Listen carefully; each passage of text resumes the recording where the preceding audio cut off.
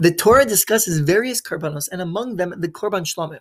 The korban toda, which is a korban shlomim given specifically thanking Hashem for being saved, is mentioned with a slight nuance. Whereas the korban shlomim may be eaten over the span of 2 days and 1 night, the pasuk states regarding the korban toda, "V'sar zevach toda shlomav b'yom korbano yeachel lo yaneach mimenu ad boker." The flesh of the sacrifice of his peace offering should be eaten the same day. He should not leave any of it until the morning.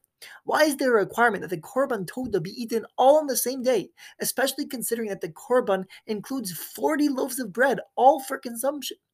The Barbanel and Tzav answer that this requirement forces the individual to invite others to partake in their korban, which leads the person to then share the gratitude they feel towards Hashem with everyone. The Chidushe Harim offers an additional fascinating idea.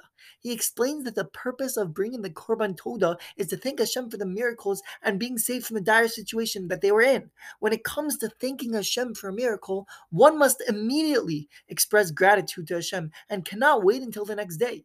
Each day carries miracles that Hashem performs on our behalf. And if we were to thank Hashem for the miracles He performed yesterday, then we would lose sight of the miracles that are being performed for us today.